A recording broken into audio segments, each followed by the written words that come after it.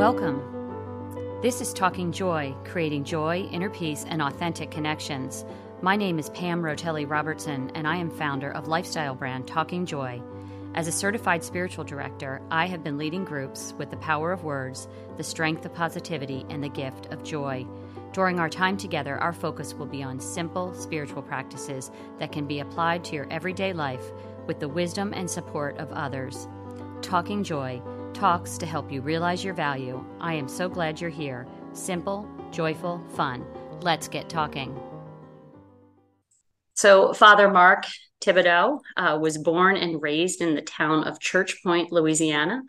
You entered the Jesuits in 1988, and you hold a degree in philosophy, psychology, and theology from Loyola University of New Orleans and Weston School of Theology in Cambridge, Massachusetts. After your ordination to the priesthood, you worked in Jesuit secondary schools for 9 years. And in 2007, you began working for the Jesuit novitiate in Grand Coteau, Louisiana. In 2018, after a decade of service as novice director, you left that work to become pastor of the Holy Name of Jesus Church in New Orleans.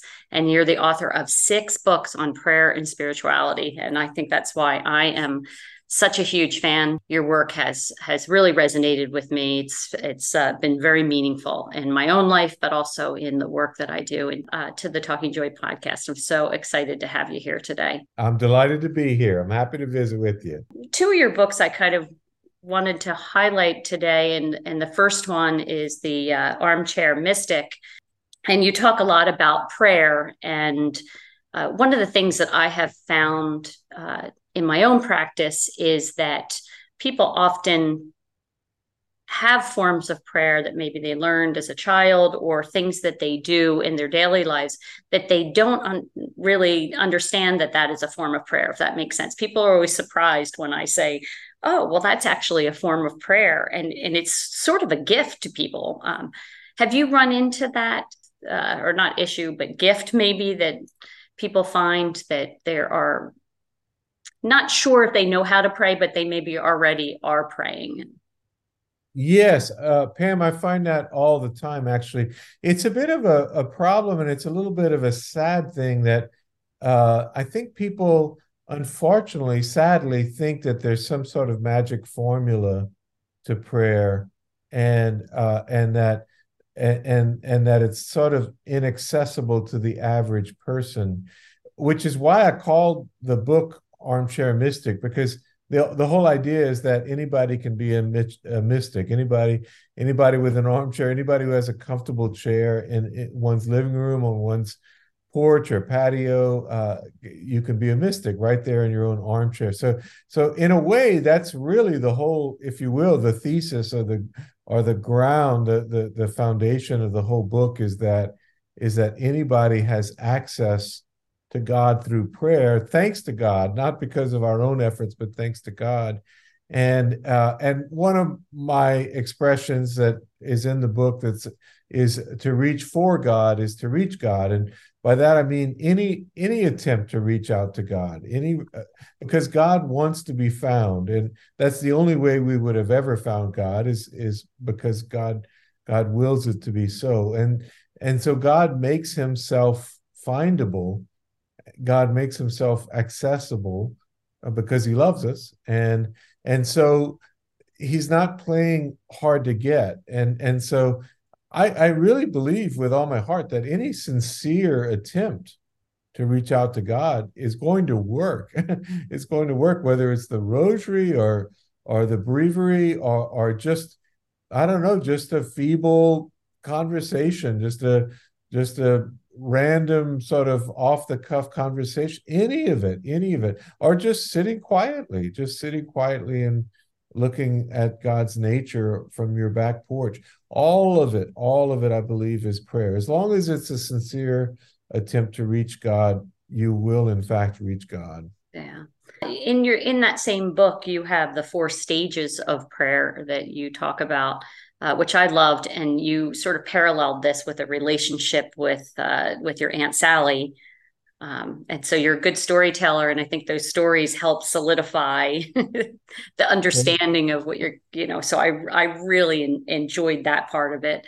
Can you talk a little bit about Aunt Sally and about, well, I should tell the four stages are talking at God, talking to God, listening to God, and being with God are the four stages that you Yeah. talked about.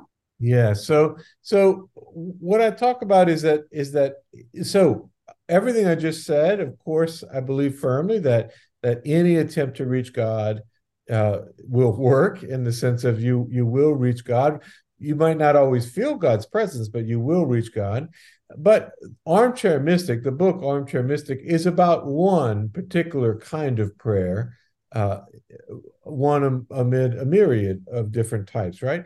Or you might argue it's about two types of prayer. It's about meditation and about contemplation. And in that world, in the world of meditation and contemplation, there is a sort of an evolution that we start here and we move to there and then we move to there and then we move to there. And what would be the evolution? Well, I would argue it's the same evolution with every other relationship in our lives, and also it's the evolution of and this is where the Aunt Sally story comes in. It's the evolution of a child growing into a relationship that ultimately becomes an adult relationship. So just to go through the four stages, the first is talk at God, and I talk about with my Aunt Sally as a little kid when you're small and your whole universe revolves around yourself and you think that everybody else is just completely fascinated with you and wants to hear all your stories, and as a little kid sometimes you're not interested in their story, you just want to tell yours, and so you just talk and talk and talk and talk, and so that is talk at God. Well, I'm sorry, actually that's talk to God. The very even before that is talk at God, and that's when you just learn the very first phrases. So that's like say hello. When mommy teaches a little child, say hello. Say I'm 3 years old. Uh, say I'm goodbye. Just these very very small little phrases. That's talk at God. When we just repeat, we just parrot our mother, starting with maybe mommy and daddy. And that's true in our prayer life too, right? We learn to just repeat the prayers that are already written. So we in the Catholic tradition, that would include the sacraments even, the Lord be with you and with your spirit. Mhm. And you know, I'm not worthy for you to enter under my roof, but only say the word in my. So those are formulaic prayers. We're repeating what we've learned from our parents, if you Yeah. will. That's talk at God. Go It's ahead. also ritual because, when I was reading this and teaching this part, I was thinking about my own grandmother teaching me the Lord's Prayer at the side of the bed. I still use that prayer. I still fall back on that. It's not lost, but I have evolved, beyond Right. it, but it's still very dear to me. And I feel close to God immediately when I return to it. So Right. Well, that's wonderful, Pam. I'm glad you brought that up. And this, I say this in the book, that it's not like first you ride a tricycle and then you abandon your tricycle when you get to the bicycle. It's not like that, as a matter of fact. What's wonderful is that we keep all four, and all four are valuable to us the rest of our lives, right? And so we will pray formulaic prayer all the way to the end of our lives, huh? And as a matter of fact, I lived in a nursing home with the Jesuits. So these elderly Jesuits, some of whom have pretty severe dementia, they can still retain those formulaic prayers that they've prayed their whole life. A lot of them who are very far along in dementia, when I would say Mass in front of them, I would say the Eucharistic prayer very quietly because they could say it out loud, and it was the only thing they had left was the yeah. Eucharistic prayer. I always say So nothing is lost, and all of those things are nothing sort is of lost. painted on us, um, but I mean, not to get ahead of moving to the next stage, but I also think too that our image of God is formulated at this stage, or can be. uh, Yes. and that we can get stuck in that, as adults, that people have the same image, that God doesn't, that image of God doesn't grow necessarily all the time with people in a conscious way. Um, Right. yeah. Yes. And if you imagine a relationship, like if when you, Pam, were a little girl and you first learned the formulaic ways of speaking, hello, goodbye, those kind, if you never went beyond that, that would you would have superficial relationships the rest of your life, and so you still say hello and you still say goodbye. You still say the very first words that you were taught when you were a little girl. So you still use them, and yet your relationships would not be that rich and deep and intimate if that's all you had. And so that's why we want to move on to the later stages. Yes. So that's the very first stage. That's talk at God. Talk to God would be what I was saying earlier, like a little kid who's very excited and wants to tell all of his stories, his adventures. So a little boy like me would go to my aunt and say, this is what I did. This is the adventure I had in the woods behind my house, and I would just tell the stories. Now I'm using my own words, so I'm a lot farther along, and I actually have a better chance of having a real relationship with my aunt at that point because I'm using my own words and formulating my own thoughts and expressing what's inside of me. And my aunt is taking it in, huh? So that's wonderful. That's clearly a stage above. And for us, the equivalent of that in the prayer life would be, I would say, sort of extemporaneous prayer when we sit and we just tell God what's on our mind. So it's possible that someone might begin their prayer in the name of the Father, Son, and Holy Spirit. Formulaic prayer, ready-made prayer, talk at God. Maybe I'll say an Our Father to begin the prayer. Again, that's talk at God. And then I'll just say, God, this is what I'm feeling right now. I'm really happy today. This thing that happened to me this morning, I'm still excited about it. I want to thank you for it. So that's talking to God. That's the next stage. Yeah. And it's wonderful. It's great. Just like your Aunt Sally and God, when you're talking to them, that they are attentive listeners, that your aunt had a very good listening skills, and that you felt, this, that you were the only person in the world, I think Yeah. is what you said. That's comforting too, that your prayers aren't just falling, even though sometimes they feel like they're just falling in the wind, that they're actually being caught, and that there's this attentive listener on the other end of your prayer. Yes. Yes. Yes, I'm of course convinced that God is the ultimate listener, huh? And that God, and that God, just like my aunt would be when I'm a little kid, in the same way, God is more than happy to just listen. And if we never go any further than that, that God would be more than happy to simply listen to us our whole life. Uh, but if that's all it is, well, then that's a one-way conversation, isn't it? And so we still haven't gotten to the level of any sort of mutuality in the relationship at that point.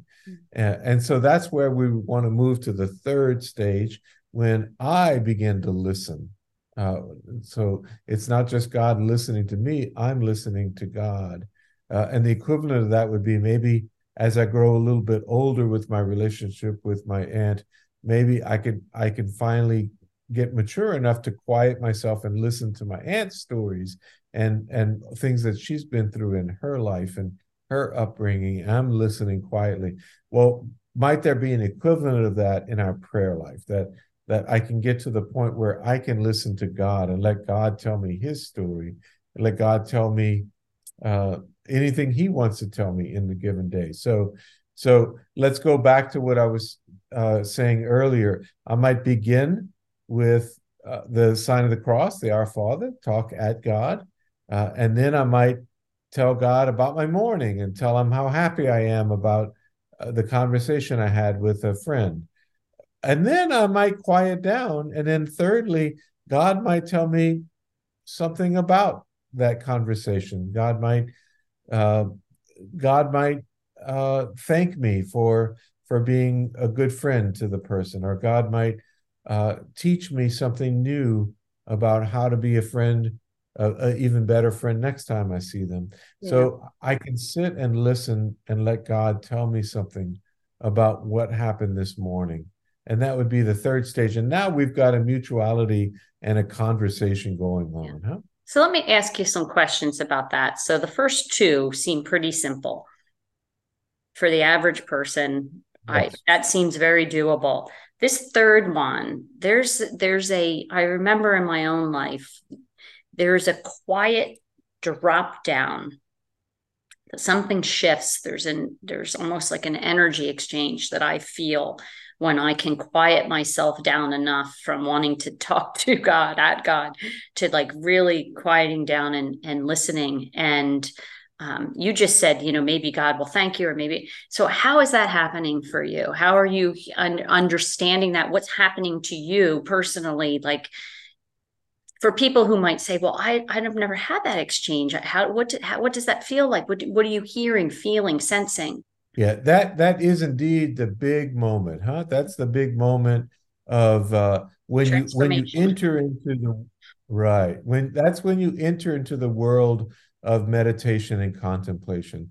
Until you get to that third stage, you're not actually in meditation and contemplation yet. You're absolutely praying, absolutely, but enter into meditation contemplation is this moving into the third stage, and it's a big stage, and frankly it's a step that the average Catholic probably never gets to, which is okay. That's okay. This is not about being better than Yep. another person, nothing like that. uh, so because it's a bit of a leap, a lot of people really never take that leap. So what is it like? Part of why it's difficult, it's even difficult, right, for a little kid to get to that point where they quiet themselves down enough to listen to another Yeah. person. Even that's a stage of development. That's no small stage, as a matter of fact. But it's even bigger stage with God, because in the case of my aunt would be a fleshy person with lips, and I have ears, so her voice would come through my ears. So this is a very concrete experience. With God, for the most part, God does not communicate that way. uh, Ever since Jesus ascended into heaven, now God speaks to us through what we call mediation. So God will speak to us through other means. Now, how would that be? Well, I would say the three most important things are my thoughts, my imagination, and my emotions. Those would be the three things, the three, let's say, vessels, or the three mediums of communication that God uses the most when God communicates to me. And that's where people get a little stuck, don't they? Because, for example, it's not unusual for people in your profession, in my profession, when we're teaching someone new about this, and we say, uh, just to give you an example, I feel like God sort of said this to me in my prayer yesterday. And the other person might be tempted to say, well, that sounds like it's just in your imagination. And so we have to get to the point where we stop thinking of it as either it's God speaking or it's in my imagination, because God will speak to me through my imagination. That's the way that God speaks to me. Or oh, that's just you thinking that. It's not God's thoughts, it's you thinking that. God speaks to me through my thoughts. God speaks to me through my emotions. That's how he communicates. And that's one of the, maybe the major reason why God created these gifts in me, my thoughts, my imagination, and my emotions, in order to communicate to me. But we have to trust that God is speaking through those things. Now, does that mean anything that pops in my head is God? Of course not, right? There's all kinds of either silly or maybe even bad thoughts that come to mind that, of course, are not from God. So that will require a bit of discernment, huh? Which is a Yes. big thing for St. Ignatius of Loyola. I Yeah. have two whole books on discernment of spirits, because it's that important. So Yeah. we have to discern what is God's voice, within us. But just the most abbreviated thing I could say would be, I think there's a sense of deep peace. Mm, There's a sort of um, inexplicable peace deep down inside. That's number one. And I would say number two, the test of time. In other words, if we have this inexplicable peace and the thought or the emotion or the imaginative image comes to mind again and again, accompanied by this deep peace, then those are strong signs that it is indeed God communicating God's self to me. yeah. And I love what you said about that deep peace because I my personal experience has been when you can quiet yourself down enough, when you can really be in that intentional active listening of your prayer time. Once you spill everything out or get it off your mind, if that's your process, that there is that quieting place, and then that's when things come to me, and I know they're not of me necessarily. Yeah. And I might be getting ahead of us, but then this is when I would go and talk to my spiritual director about something. If there are people, I think it was Henry Nouwen that said we grow best in two ways, right? In community and in solitude. And I'm a strong believer that we, in healthy spirituality, we need both. Yes. And so I would, if I wasn't trusting what I heard, I would probably talk to, a spiritual director or pastor, Right. east Right. friend, about and have somebody unpack it with me. Um, Most definitely, yes. yeah. And you would also, wouldn't you sort of bump it up against Catholic Church teaching, for example, and against Scripture? You would bump it up against all of the other gifts that God has given us and the ways that God has communicated to us over the millennia, right? And so God speaks to us through our spiritual director, through our priest, through our good friend, our very good spiritual friend, through Scripture, through the sacraments, all of these ways. Yeah.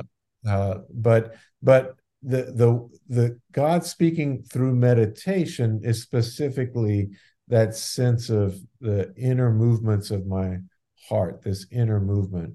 And just to talk about, yeah, I say deep peace, even that I'm trying to say something there, deep peace, because for example, it could be, let's say I'm a young person and I feel called to be a public speaker, but I have a phobia of it, but I feel called by God to speak up, to stand on the stage and speak to other young people about God, let's say. Well, in my prayer, there'll still be that fear on the surface, but there's something deeper down. And both things can be true. On the surface, I can be afraid, but deeper down, I know that God is there. Both things are true. And what we're interested in is that bottom of the ocean floor emotion that might literally be the opposite of what's happening with the little waves on the surface of the ocean. Yeah. Yeah. And being able to drop down. There's a great quote by Margaret Silf. I can't get it right now, but she talks about, you know, being below the waves, that there's this quiet there, that the waves are crashing above you, but you've dropped down enough into the water that everything is calm. And I think that's a good, visual for what you're describing about dropping down. But I do think that fear often blocks us of going to that place because we're afraid, of what we might hear, what we might find. But and maybe you've had this experience too, but I feel that there's an enormous amount of freedom when we can let go of that and enter that quiet, that solitude, that meditation that Yes. you're talking about. Absolutely. It does take some getting used to. It takes some training, especially today, frankly, because we live in the noisiest world that ever existed. Huh? Every day is a little bit noisier than the day before. And so humanity lives in a noisy world with our smartphones and our television and all the rest of it.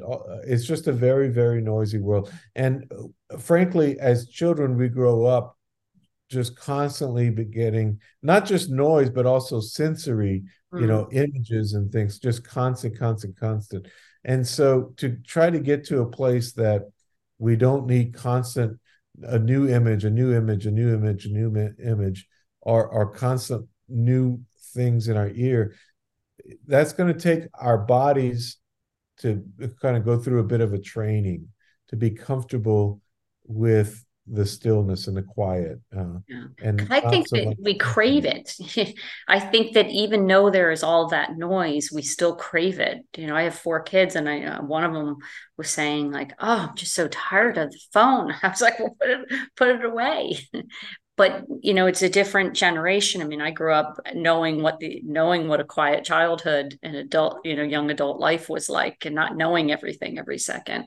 But I think that even the people that grew up with the phones and with all of that constant imagery that you're talking about, we all still have that inner hunger, thirst for that meditation, that quiet time with God. We might not be able to name it, but I think that desire is there. So if you can get to that place, to drop down to that place, I'm glad you talked about the body, because I think so much of our thinking with the prayer life is in our in our heads, when we can drop down and have, when you were talking about emotions, well, that's body sensation, that's connecting all your centers and responding in that way. So if we were to move to the last one, being with God, you were talking about your Aunt Sally at the end of her life, when she was um, not really able to speak anymore, that there were no words were necessary at all.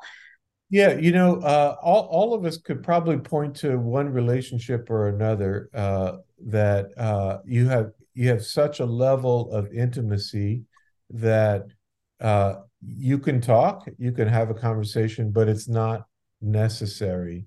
And sometimes the most intimate moments are the moments where there's no words at all. I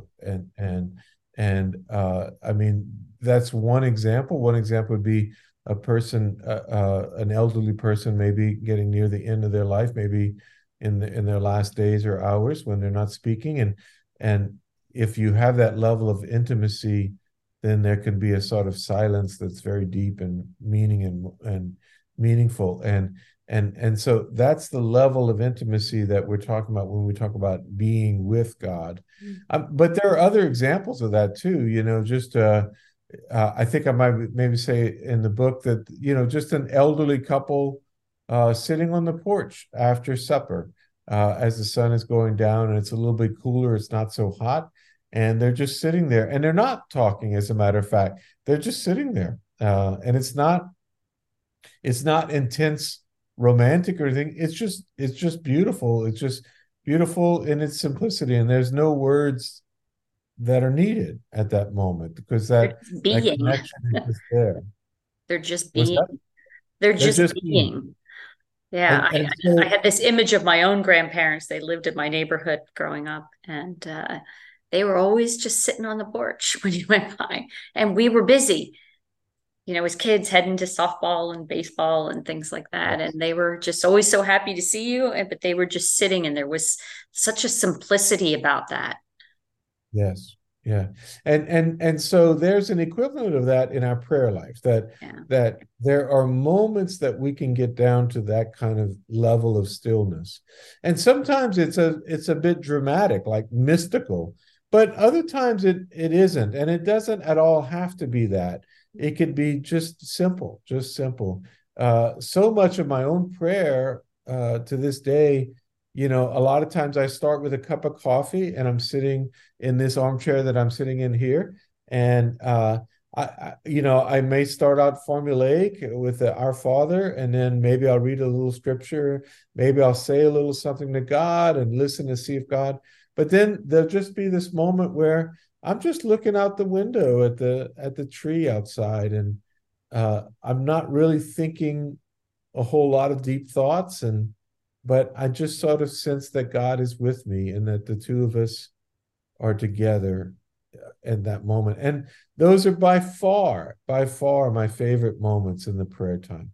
And And indeed, sometimes it's mystical. Sometimes it feels like truly mystical, like I've almost entered into heaven. But frankly, most of the time it's not that. It's not, it's more of a very simplicity, a very simple thing where it's just a quiet simplicity and a sort of a contentedness, I would say. You yeah. know, that mystical is, you could almost call it a spiritual ecstasy, Hmm. but this is more of a quiet simplicity and contentedness with life, the universe, and everything. I am so glad that you said this because, here we are. I'm a spiritual director and teacher, and, you're a Jesuit priest, and you're talking to me about the ordinariness of your prayer life, the ordinariness of your prayer life. Yeah. That just gazing out at the wonder of nature, of the world, of maybe starting in that stage one that we talked about, saying a prayer, or having, some beads or something to center, to settle you down into it. Maybe you talk to God a little bit, maybe you have a special prayer, but for the most part, it's not this mystical moment all the time. And sure, I have those from time to time, or I might work with people who are having them, and you think, wow, thanks God for letting me witness that. But for the most part, it's ordinary and simplistic. And there's a lot of freedom in hearing that, Yeah. or pressure that people perhaps put on themselves to perfect it. Yeah. Right. And And to so hear that that you're again, having this simple coffee, and I love it. yeah, and that again gets back to, in a way, the thesis of the book, that armchair mystic, that it's not a cathedral, and it's not this sort of cloistered monastery. No, it's your armchair in your living room. It's that simple.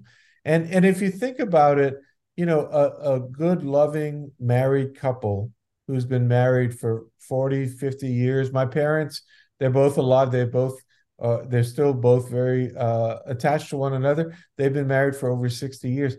If you think about it, if you think about those relationships, actually they become more ordinary as time goes on. They don't become more mystical or more otherworldly. They actually become more ordinary. That's the sort of, I don't know, beautiful irony of it all. You talked about your grandparents just sitting on the porch. That's ordinary, as a matter of fact. And a young couple right after they're married, the honeymoon, and even the couple years before, that's exciting, and there's babies coming, and there's a lot of romance and getting to know each other, and maybe you're taking trips to Europe, but actually the deeper you go, the more ordinary it is.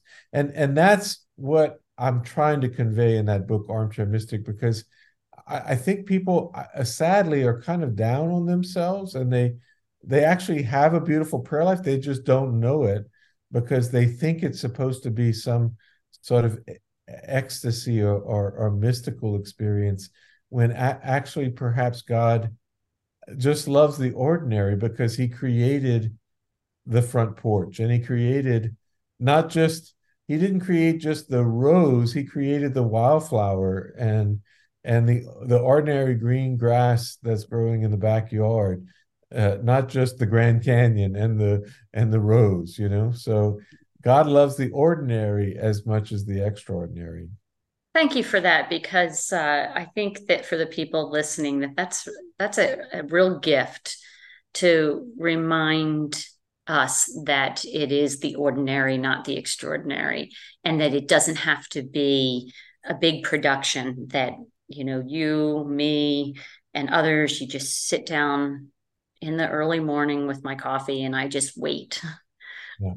I just wait on God and see what happens. And I'll tell you, with four little kids, I started doing that, 26 and a half years ago. And it was miraculous. I mean, it really changed my life. It changed it changed everything for me personally. So I encourage people that are listening to do that.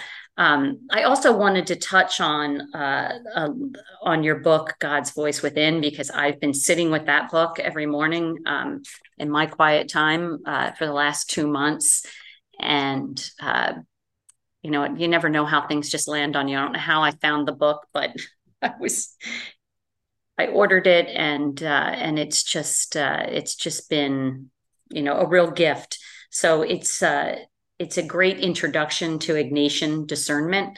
And if you could just talk maybe briefly about who Saint Ignatius was 500 years ago, Yes. and what is discernment? What is decisions, decisions, decisions. We all make decisions every single day, and how somebody who lived 500 years ago could make such an impression on so many people.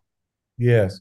So Saint Ignatius of Loyola, he was born in 1491, and he's one of the more important saints in the history of the church because of what, this isn't the right word, but let's say accomplishments, the things that he accomplished.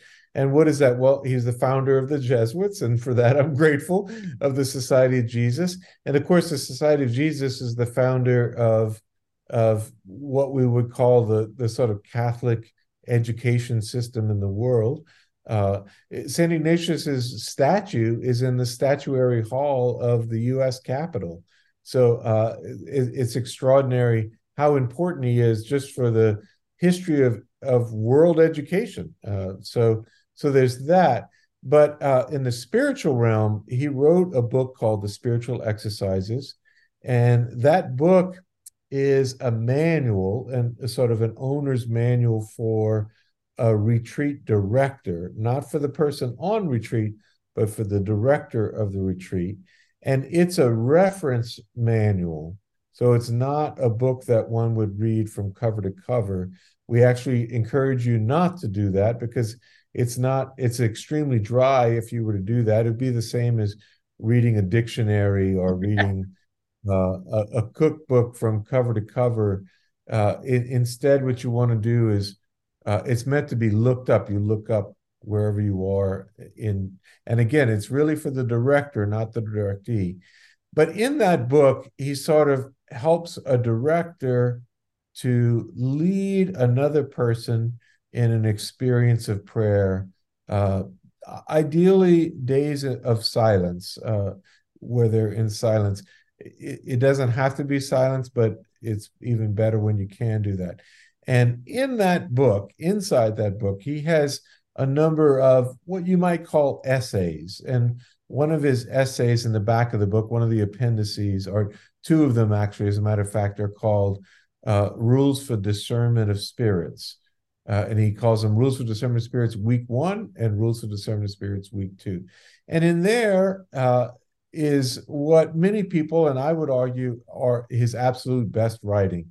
He wrote an autobiography, which is wonderful. He wrote Constitutions of the Society of Jesus, all of that marvelous. But his writing on discernment of spirits is, in my opinion, his best work.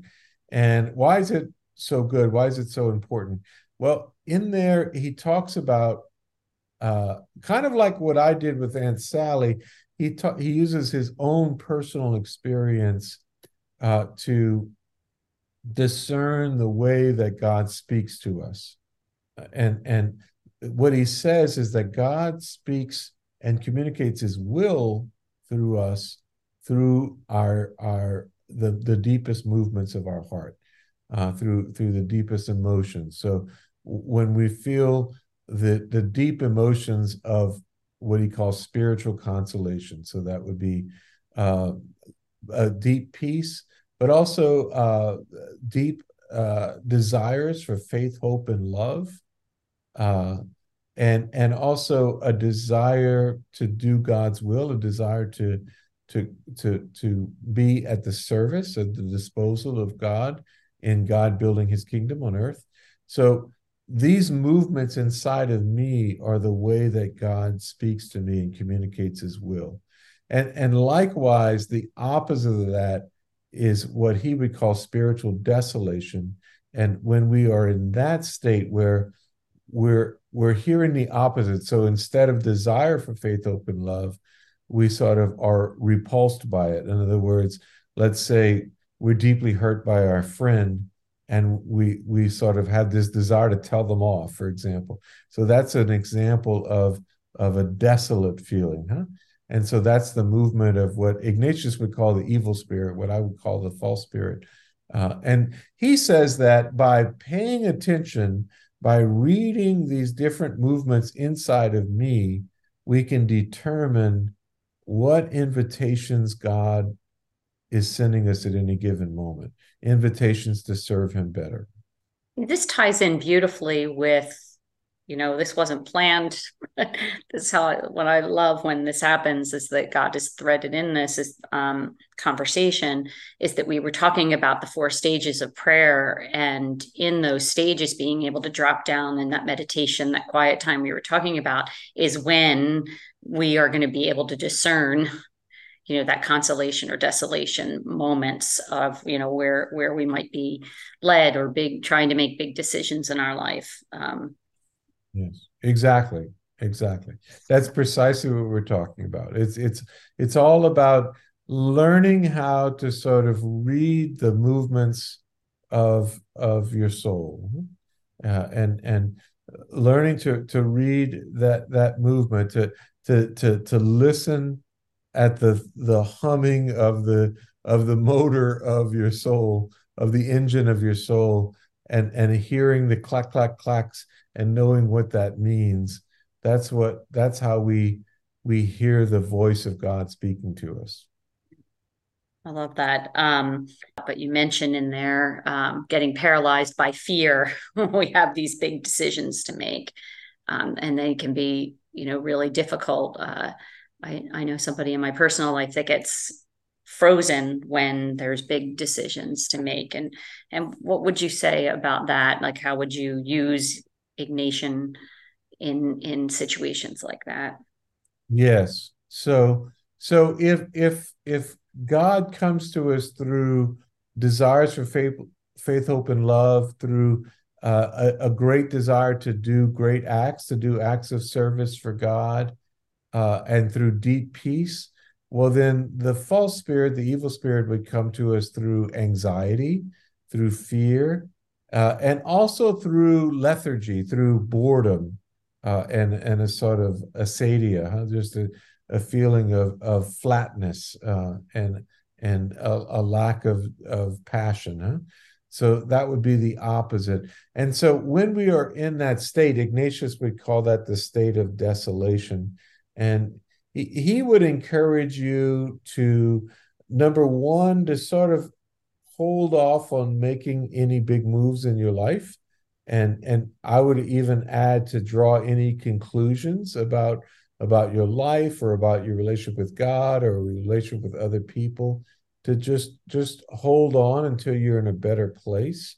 And he would say, just try to maintain the commitments that you already have, because a lot of times when we're in that state, because it's such an uncomfortable state, we tend to want to knee jerk react, and so we'll sometimes damage a relationship that we're in, or break a commitment that we have, because we're uncomfortable. We're trying to shake something up.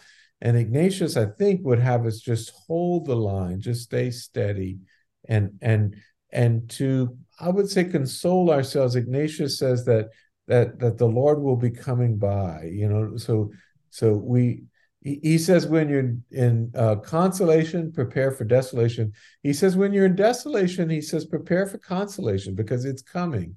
And so when we're in desolation, to sort of console ourselves and tell ourselves that this is just a storm that's going to blow through, and we'll get to the other side. And do you Uh, think that people often want to race through that storm? We don't want the storm. You want it to end. And I have found that there have been a lot of gifts in that for me. I can't see it when I'm in it, but in hindsight, that there are gifts that God had for me in that time of desolation. The other thing I was thinking of when you were talking was that often people want to just race through that stage or not experience that. We don't want to feel uncomfortable. We want to go back to comfortable. Yes.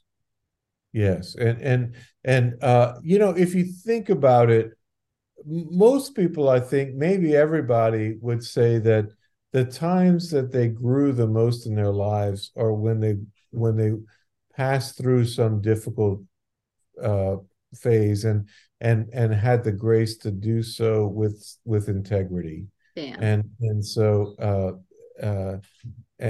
with I don't know, perseverance and fortitude, and so that's what Ignatius would have you do as well. The other thing Ignatius has, he's so many wonderful insights, but one of them is this. He says, you want to state out loud what is it that you need from God right now. So especially, I mean, this would be true all times, but especially when you're in desolation, what is it that you're wanting or needing from God? Do you need courage? Do you need peace? Do you need some sort of assurance? What is it that you need from God? And to ask God explicitly for whatever it is that you need from God. And as a spiritual director, oftentimes I will ask a person, if you could ask God for anything right now, what would you ask God for? And very often, more than 50% of the time, they're not able to answer that question. They don't know what they want or what they need. So Ignatius would really have us explore that question. And then once we figure out what we want and need to explicitly ask God for it. Yeah, that's a great question to remember. I find that, and you write or talk about this in the book a little bit. I find that the very things that bring people comfort, or the very practices that they use, or prayers and things like that, that when they're in desolation, they just drop, they run away from all of it. and Yeah. and I was thinking and preparing for today, and I wrote on a card here, awareness. It's like when you have that self-awareness to ask yourself a question like that. What do I need right now? What do I and to sort of that remembering the things that are in place. I think you talked about people would come to you when they're in crisis, but then when things were better, they're like, oh, I don't need that. And I say you need it all the time, because we can't avoid it. Life is like sort of this up and down. um, Sometimes we're in the valley, and sometimes we're back up above the line, and then we drop, in all different stages. So Wow. Yes. Uh-huh. Absolutely. you talk a little bit about true and false spirits. We kind of touched on that a little bit. Can you tie that in with sort of that consolation and desolation, that true and false spirits? Yes. I argue that when Ignatius speaks about what he calls the good spirit, he talks about the good spirit and the evil spirit.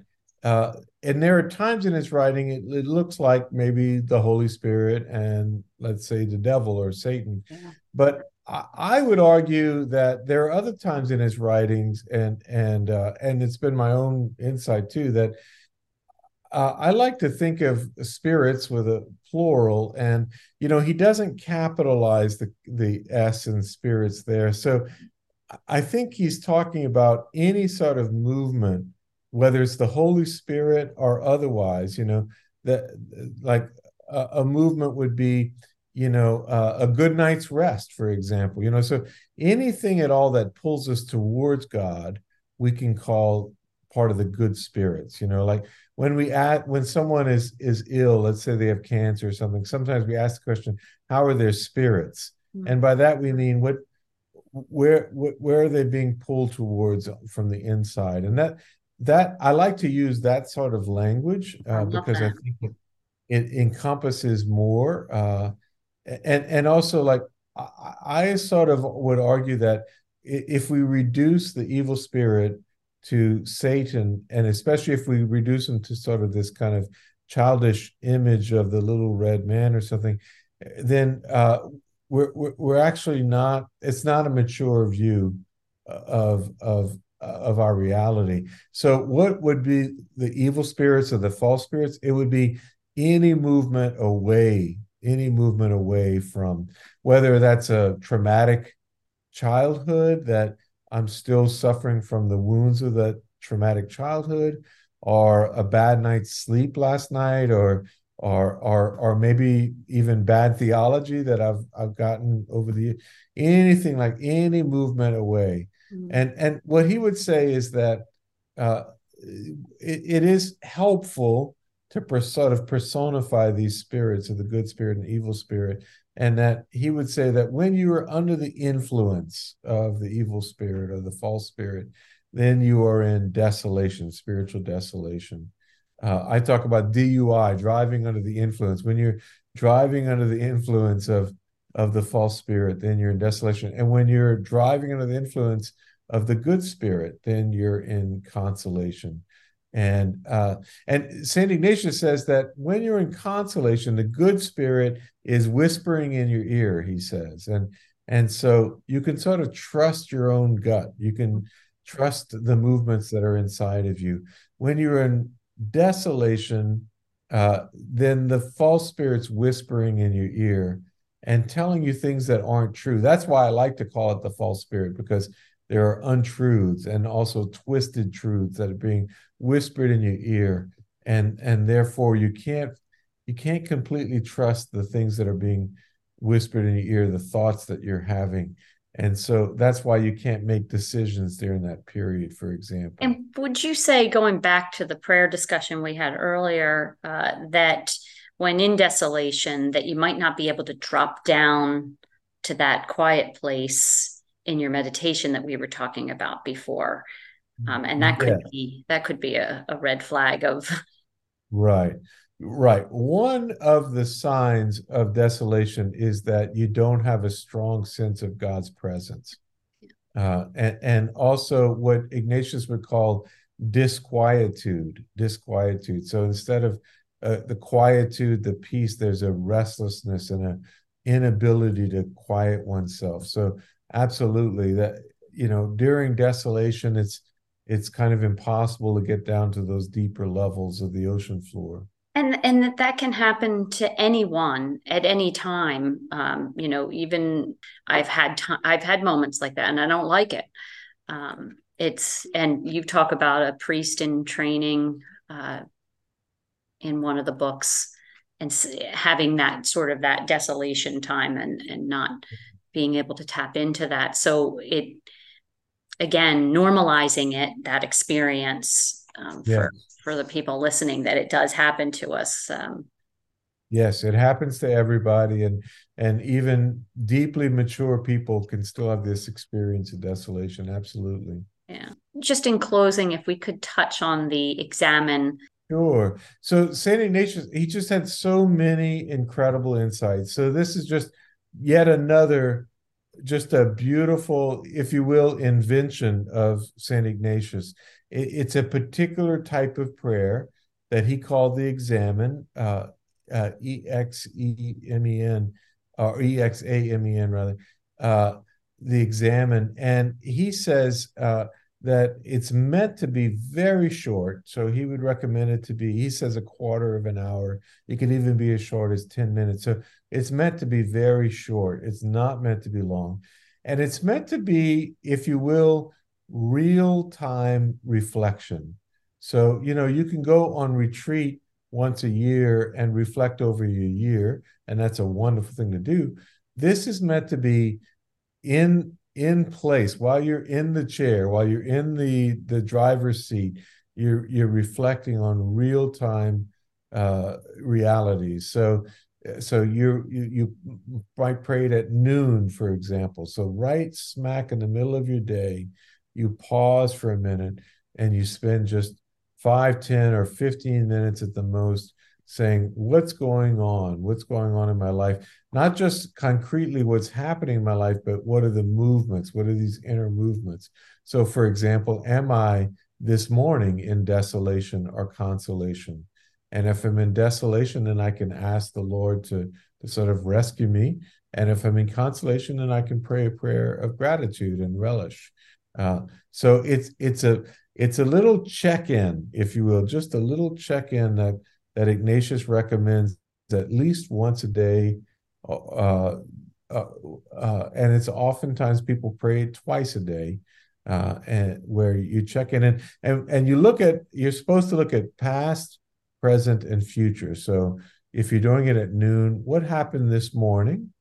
And then what am I feeling and thinking right now at this moment? And then what's going to happen this afternoon? And what graces might I pray for, given what I anticipate to happen in the afternoon?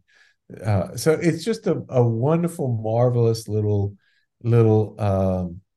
check in with God, if you will. He has a 5-step formula, St. Ignatius, but you could even reduce it to the simplest thing of all, which I would say is three fill in the blanks, if you will. Uh, uh, uh, Thank you for, uh, forgive me for, and help me with. Those three things. Lord, thank you for, and then what do you want to thank God for? Lord, forgive me for, and then you talk about the moments that didn't go so well, and then help me with. What do you need his help with in the upcoming hours of your day? So it's really just that simple. I could talk to you, all day, but I want to be mindful of our time and just to thank you for joining me and for sharing your wisdom. It's such a pleasure to meet you after having spent so much time with you in your written books and your teachings, and you really have such a gift for all of this good work and presenting it in such a way that it's so tangible and easy to understand. I love how you thread these personal stories in, and make them relatable. So thank you for this and for sitting with me. You're most welcome. These are my favorite things to talk about. So I'm Mine too. delighted to have this conversation with you, and I wish all your listeners all the best. If I had any advice for them, I would say just trust that indeed to reach for God is to reach God.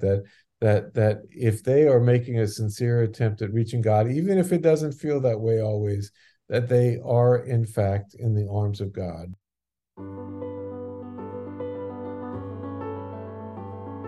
I'm Pam Rotelli Robertson, and you have been listening to Talking Joy, talks that help you realize your value while creating authentic connections with others. For more information about our talk today or to get in touch, you can find us at talkingjoy.org. And to keep the encouragement going, you can also follow Talking Joy on Instagram and Facebook.